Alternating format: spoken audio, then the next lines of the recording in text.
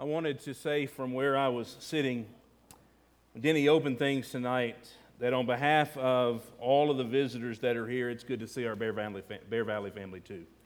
You might be glad to see us, and you might be thankful that we're here, but we're thankful you're doing this. We're thankful that you've given us an invitation to be a part of it. I could spend my 40 minutes tonight telling you how much this place means to me and how much Michael Hyatt means to me. But we're not here about me, and we're not here about Michael. We're here about our risen Savior. The responsibility that we have to handle His Word, to understand its power, to apply that to our lives. And I'm honored to stand before you and with you to be able to uphold that Word this evening. There are some calculations that are too lofty for my mind to compute. In fact, just the thought of those things makes my mind go numb. For example, if I were to try to count up the gallons of water in the ocean, one by one, the distance that is measured in light years, the actual length of DNA code inside one human being, which I'm told would stretch from one end of our solar system and then back again. I don't even want to think. I don't want to spend time, and I don't want to dwell on those astronomical numbers and depths.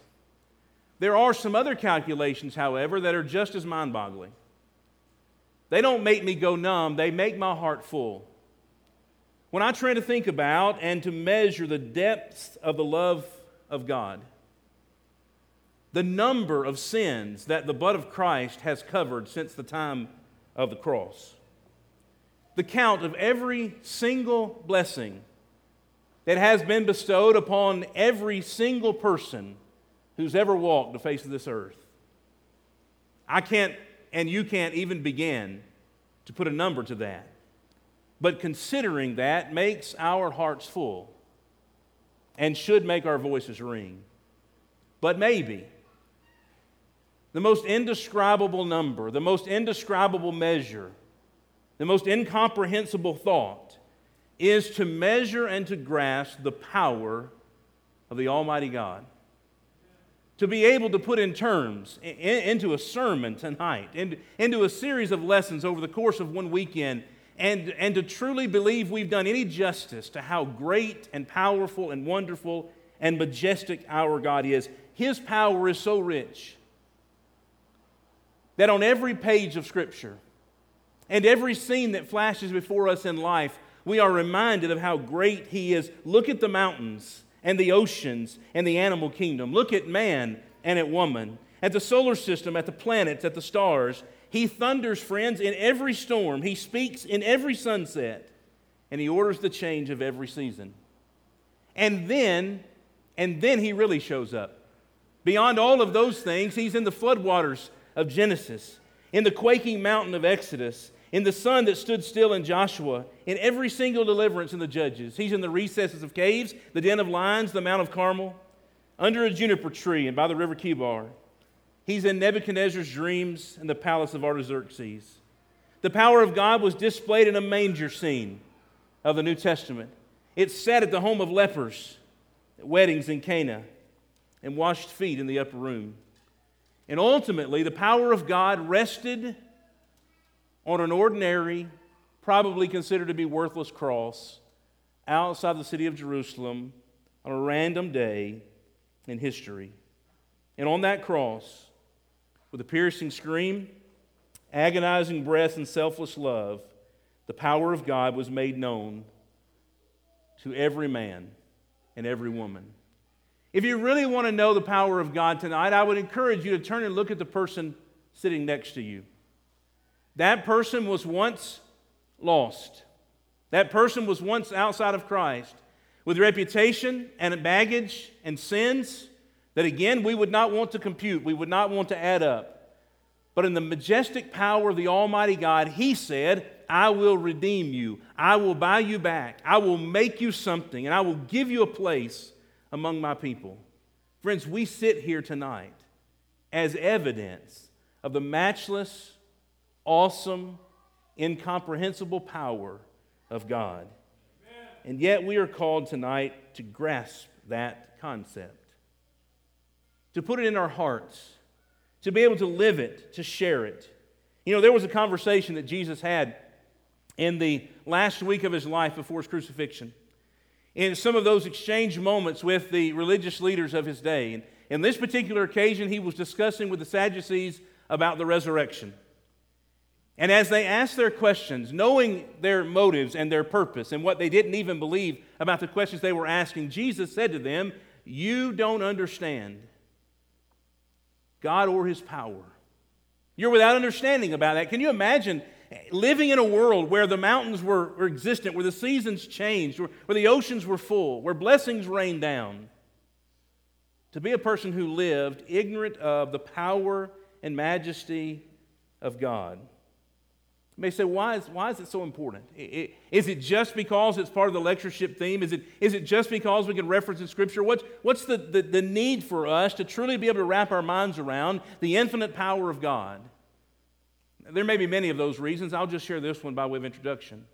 I'm convinced that every sin that's committed, every angry outburst, every broken relationship that's not fixed, every false doctrine and false teaching and believing of that, every false religion that crops up in this world is a result of either dismissing or not understanding the power of God.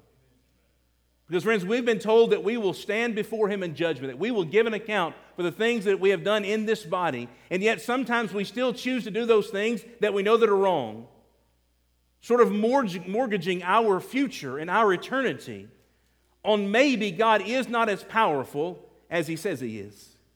Maybe He won't rain down judgment on us as we blatantly disobey Him. But friends, we know the difference, don't we? We know the truth. And so it is incumbent upon us that we learn and understand the power of God. And so God has given testimony in His book, actually in a library of books, 66 of them to be exact, where on every page He auditions, He shares His resume, He gives His attributes that we might be impressed at the page, at every page in its turn, that our God is mighty and powerful. Now, the lectureship this particular weekend is the culmination of now what is 3 years in the making to get through the book of 1 Corinthians. And there's no doubt that the book of 1 Corinthians is about the power of God and the need for men to grasp that power. It opens with that concept that the power of God is the message of the cross. And it will ultimately be seen in the resurrection of all men at the end of time.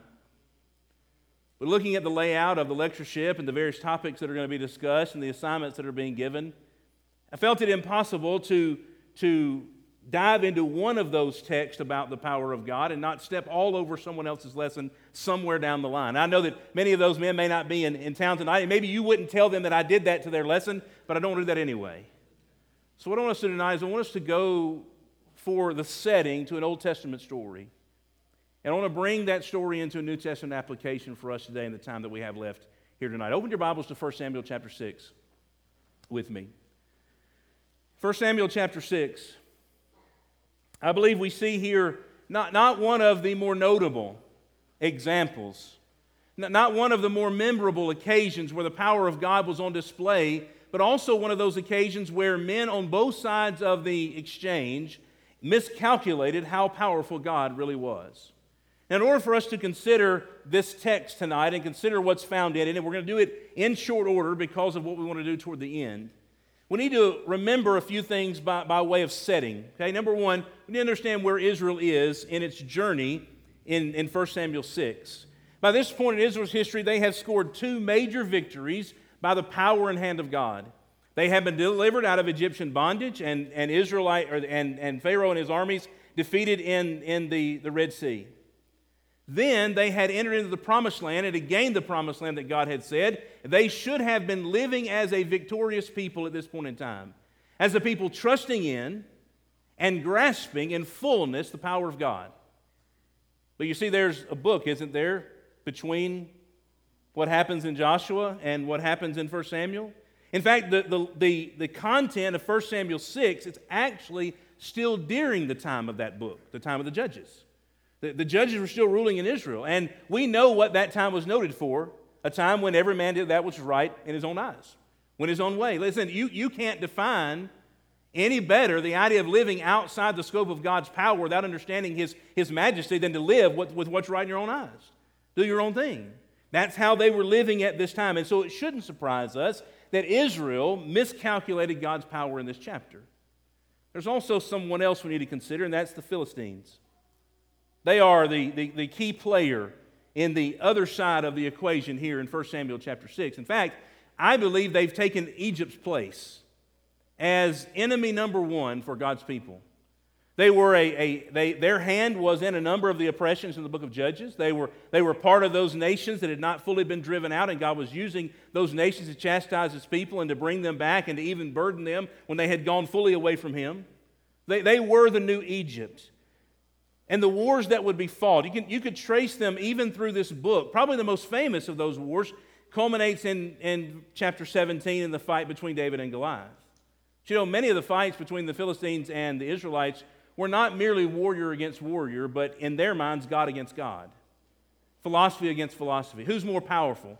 When Goliath is described in 1 Samuel 17, he's described as one who was defying the armies of the living God. That's how it's described. He wasn't just defying a group of people occupying a land who had escaped from Egypt. He was defying the God that led them. And here in this chapter, you have another standoff between the God of Israel, Jehovah, and the gods supposedly of the Philistines. A third consideration that needs to be made in 1 Samuel chapter 6 is the role of the Ark of the Covenant in the life of Israel. It was told to them to make and to construct during their time of the Exodus, and they would carry it with them. It would go forth before them. It was a representation of God. If Israel had been a pagan nation, the Ark of the Covenant would have been their chief idol. It would have been the thing that they worshiped. It would have been the thing that they bowed down to. And there were some occasions, even previous to 1 Samuel 6, they had actually turned it into that. It had become their idol. It had become their God to them. The ark's place in their life and in the scheme of their history plays an important role in 1 Samuel chapter 6. And then the context of chapter 6. Chapter 6 doesn't happen in a vacuum, obviously. We're not reading the Psalms. We're not in Proverbs. There's not a standalone chapter here that's disconnected somewhat from everything else and doesn't fit in the narrative. Actually, chapter 6 fits in chapters 4 through 7 in the arc narratives of 1 Samuel. And those chapters open with a battle against the Philistines that the Israelites lose. And chapter 7 closes with a battle against the Philistines that the Israelites win.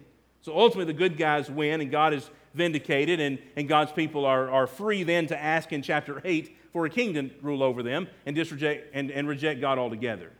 But our chapter comes in the middle of that. It comes in context. Now what's happened is they've taken the battle to fight, they lose the battle, they've taken the ark to fight, they don't just lose the battle, they lose the ark as well. And for 7 months, when chapter 6 opens, the Bible says that the ark of the Lord had been in the country of the Philistines. Because that's a sad statement and sad commentary on Israel's history. The very thing which represented their God in their midst, that would sit and be the place where the mercy seat would be and where God would meet with His people, that thing rested in the hands, was occupied by the forces of a pagan nation. Now what's interesting in chapter 5, and maybe some of the more humorous stories in all the Old Testament, happens when they took that ark and put it in their storehouse. See, the Philistines believed if they had the ark, guess what? They had God. They had Jehovah. The Israelites were done forever now because their chief idol, their chief object, that which represented their God, now they have it. And so as a trophy, they moved it into the house of their God, Dagon.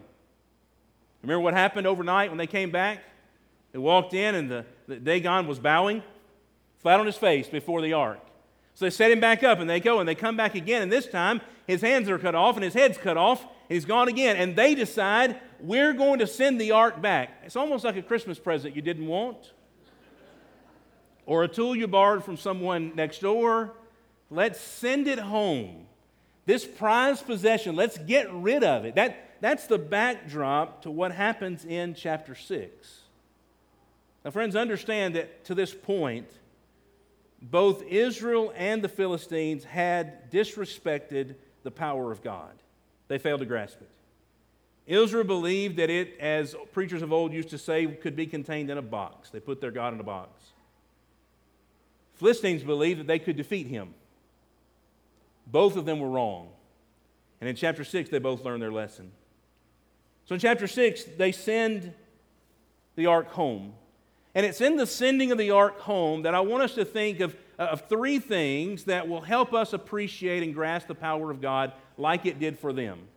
We're going to do this in short order, and we're going to take, I'm going to tell you now, spoiler alert, we're going to take the middle of those and make it our primary point of application tonight in our message. Number one, in order to grasp the power of God, they had to understand the past properly. Now, what we get in chapter 6, verses 3 through 6 specifically, is a conversation that takes place among the Philistines. All right, verse 2 says, they called for their priests and their diviners, saying, "What shall we do with the ark? Tell us how we can send it back to its place." I want you to notice verse 3, maybe one of the most interesting passages in all of 1 Samuel. They said, "If you send away the ark of God to Israel, do not send it empty, but you shall surely return it to him with a guilt offering. Then you will be healed, and it will be known to you why his hand is not removed from you." Now, it might be subtle, friends, but there are no less than 3 references to the Exodus in that one verse. Send it back. You know that same word is used when Moses said to Pharaoh, "Let my people go"? Same word, same idea. Send it away, send it back. Then he says, don't send it empty-handed. Remember when Israel left, did they leave empty-handed? No, they plundered the Egyptians and took their things with them. And what happened when they got far enough out of sight, when they made it to Mount Sinai, what did God do in chapter 20 but reveal himself to them? He made himself known. Send it away. Don't send it empty-handed. And when you do send it away, you'll know their God better. You may think, well, Wayne, you're stretching it. You're just looking for a connection. You're just trying to work the Exodus narrative into the ark narrative. Drop down to verse 5. Or verse 6, rather. These are the Philistines talking to each other again. "Why do you harden your hearts as the Egyptians and Pharaoh hardened their hearts? Send it away. Why are you doing what Egypt did?" Listen, I'm not putting the Egyptian language in it. They're putting the Egyptian language in it. That's how they see this playing out. Because not only did Dagon fall, but they were struck with tumors. You think they had a recollection back to the stories they had heard about the plagues that took place in Egypt before God's people were let go? They understood the past, and as they began to understand the past, the power of God became more real to them. They didn't want anything to do with this God because now they had linked what was going on today with what had gone on in the past. Friends, as we begin our lesson tonight, all those things that we mentioned and all those places where God's power is seen in Scripture, that's a rehearsing of the past, and we need that in our churches. Listen, the story of Noah and the story of Abraham, the story of Moses, they're not just stories for our Bible classes and our 3- and 4-year-olds and our junior high. They need to be front and center in our churches. We need to talk about them from our pulpits. Friends, that's our story. That's who we are, saved and delivered by the power of God. And the better we understand the past, the more we're able to grasp the power of God today. The second thing they did, as seen in this text, is they looked at the present honestly. They looked at the present honestly and were able then to grasp the power of God. Listen, if verse 3 is one of the more interesting verses, verses 7 through 12, they rival it. They're right up there. Have you ever read what they did to send the ark home? Say what we'll do. We'll take a new cart. We'll take 2 cows. We'll throw the ark up on that cart. We'll hitch those cows to it, and we'll send them on their way. Friends, this is almost as humanly illogical as marching around the walls of Jericho so they'll fall down. Have you ever worked with cattle? Anybody here tonight ever worked with cattle? Find it difficult to move them around? Did you ever just hitch them to a cart and say, "Hey, go take this home? Go take it to the barn"? That's how they did this. The Bible says that they hooked those cows there, they put it on the cart, and they sent it back. And then they made this agreement. If it goes by the way of Israel, we'll know that their God had a hand in what was going on in our past and the things recently around here. And if not, we'll know it's by chance. Listen, I'm convinced that at this point in the story, the Philistines have showed more faith than Israel showed. They just believed God would take care of it. That Jehovah was that powerful.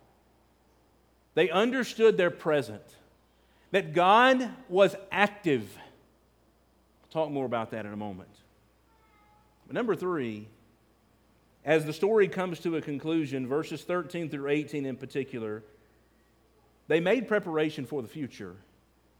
And it revealed what they had begun to learn about the power of God. So between verses 12 and 13, the point of view shifts. If you'll think about it this way, for the first 12 verses, you have everything from the vantage point of the Philistines, and you have the ark moving away from them. But in verse 13, the story flips around, and now we get the vantage point of the Israelites.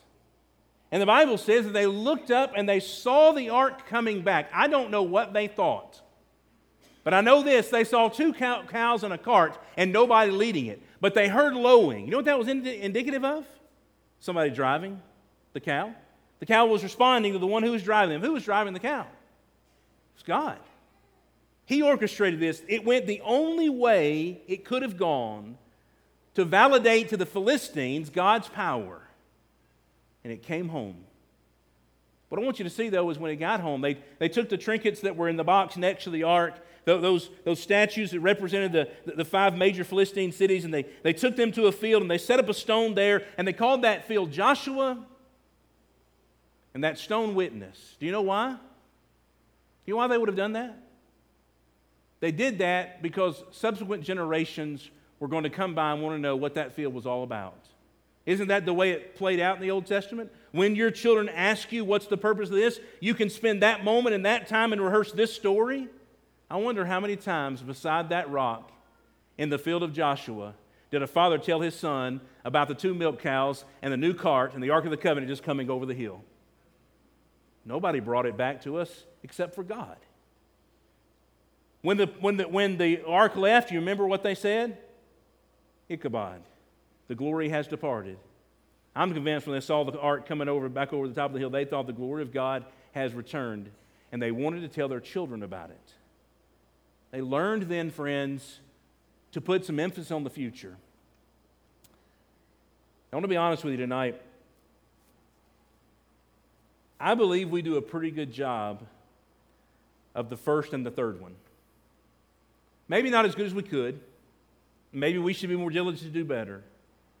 But I believe for those of us gathered here tonight that we have a grasp on the past power of God. We've all preached sermons on the Exodus and on the giving of the law and on Daniel in the lion's den and the rescue of the prophets. We know those stories. We rehearse them. We share them. We plan entire weeks of EBS around one nuance of those stories. And we decorate our church buildings all up. We've got the past power of God down pretty well. And we spend a lot of time thinking about the future power of God, don't we? About resurrection, about judgment, about restoration. And those songs and those ideas, they warm our hearts. And we tell them to our children, and we want our children to want to go to heaven. How much time, friends, do we spend talking about the present power of God in the lives of His people, even today? I'm not going to suggest to you that we fail in any of these.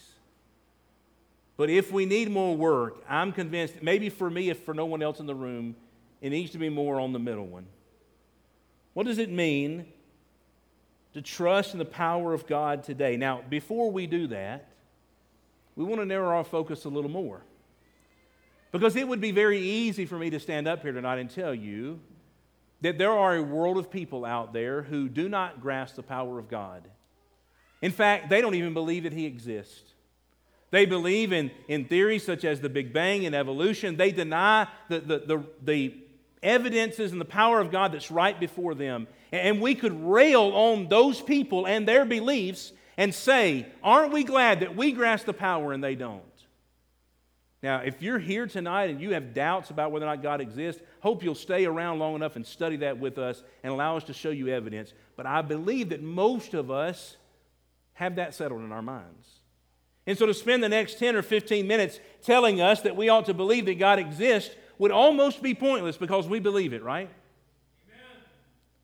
Okay, so could say then that we should emphasize the power of God because there are those in our world today who ascribe their teaching and their salvation to some other being other than Jesus Christ, whether it's Buddha or Muhammad. And we do have a growing world of people, don't we? That are buying into mystic religions or Islamic religion or a combination of a number of different things. And truly, those who reject Christ as the Son of God are rejecting a primary part of God's power, no doubt. But again, I'm not sure that describes the lot of us that are here this evening. We believe in Jesus, don't we? We believe that He is the Son of God, that He came with power, that He established a church, that He sits and reigns now, He'll come back and deliver the kingdom up to the Father. We believe all of that. So I'm not sure that our time would be well spent rehearsing that in a group of people who already believe it. Okay, so we can turn our attention tonight as we applied the power of God in present day to the denominational world. I have a lot of folks that do not let the Bible be their final guide outside the church, who do not ascribe to what it says, who've built their own religion and their own church and by their own power. It even bears their name. They have their following. But again, I'm not sure that's who we are. So how is it that we might be guilty tonight of dismissing or minimizing or forgetting the power of God in the present day? How do we as preachers of the gospel, as those who train preachers of the gospel, as those who support the training of preachers of the gospel, how is it that we fail to grasp the power of God in present day? I'll suggest two things to you tonight, the rest will be yours. Number one, we can dismiss the power of God in our individual lives and collectively as a church when we have a self-inflated view of our place in the scheme of it all. When we have a self-inflated view of our place in the scheme of it all, we have dismissed the true, matchless power of God.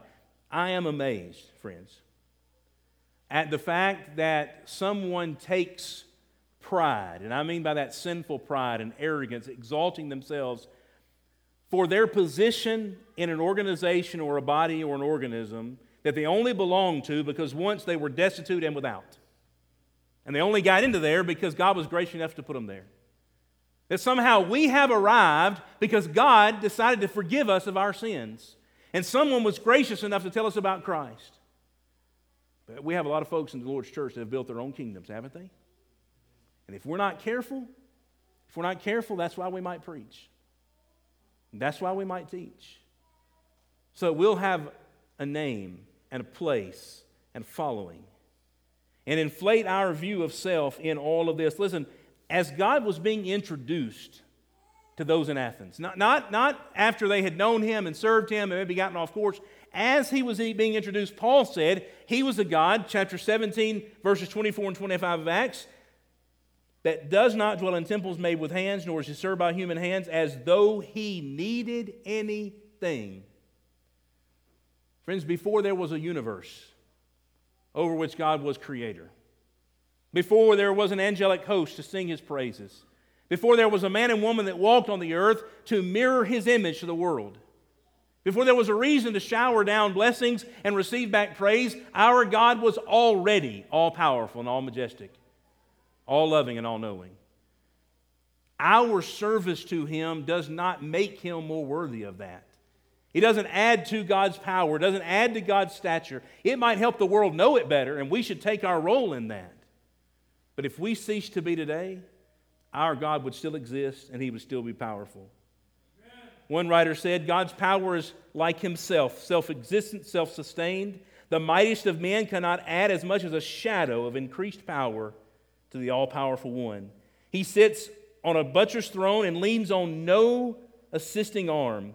His court is not manipulated by its couriers, nor does he borrow its splendor from its creatures. He is Himself the great central source and originator of all power.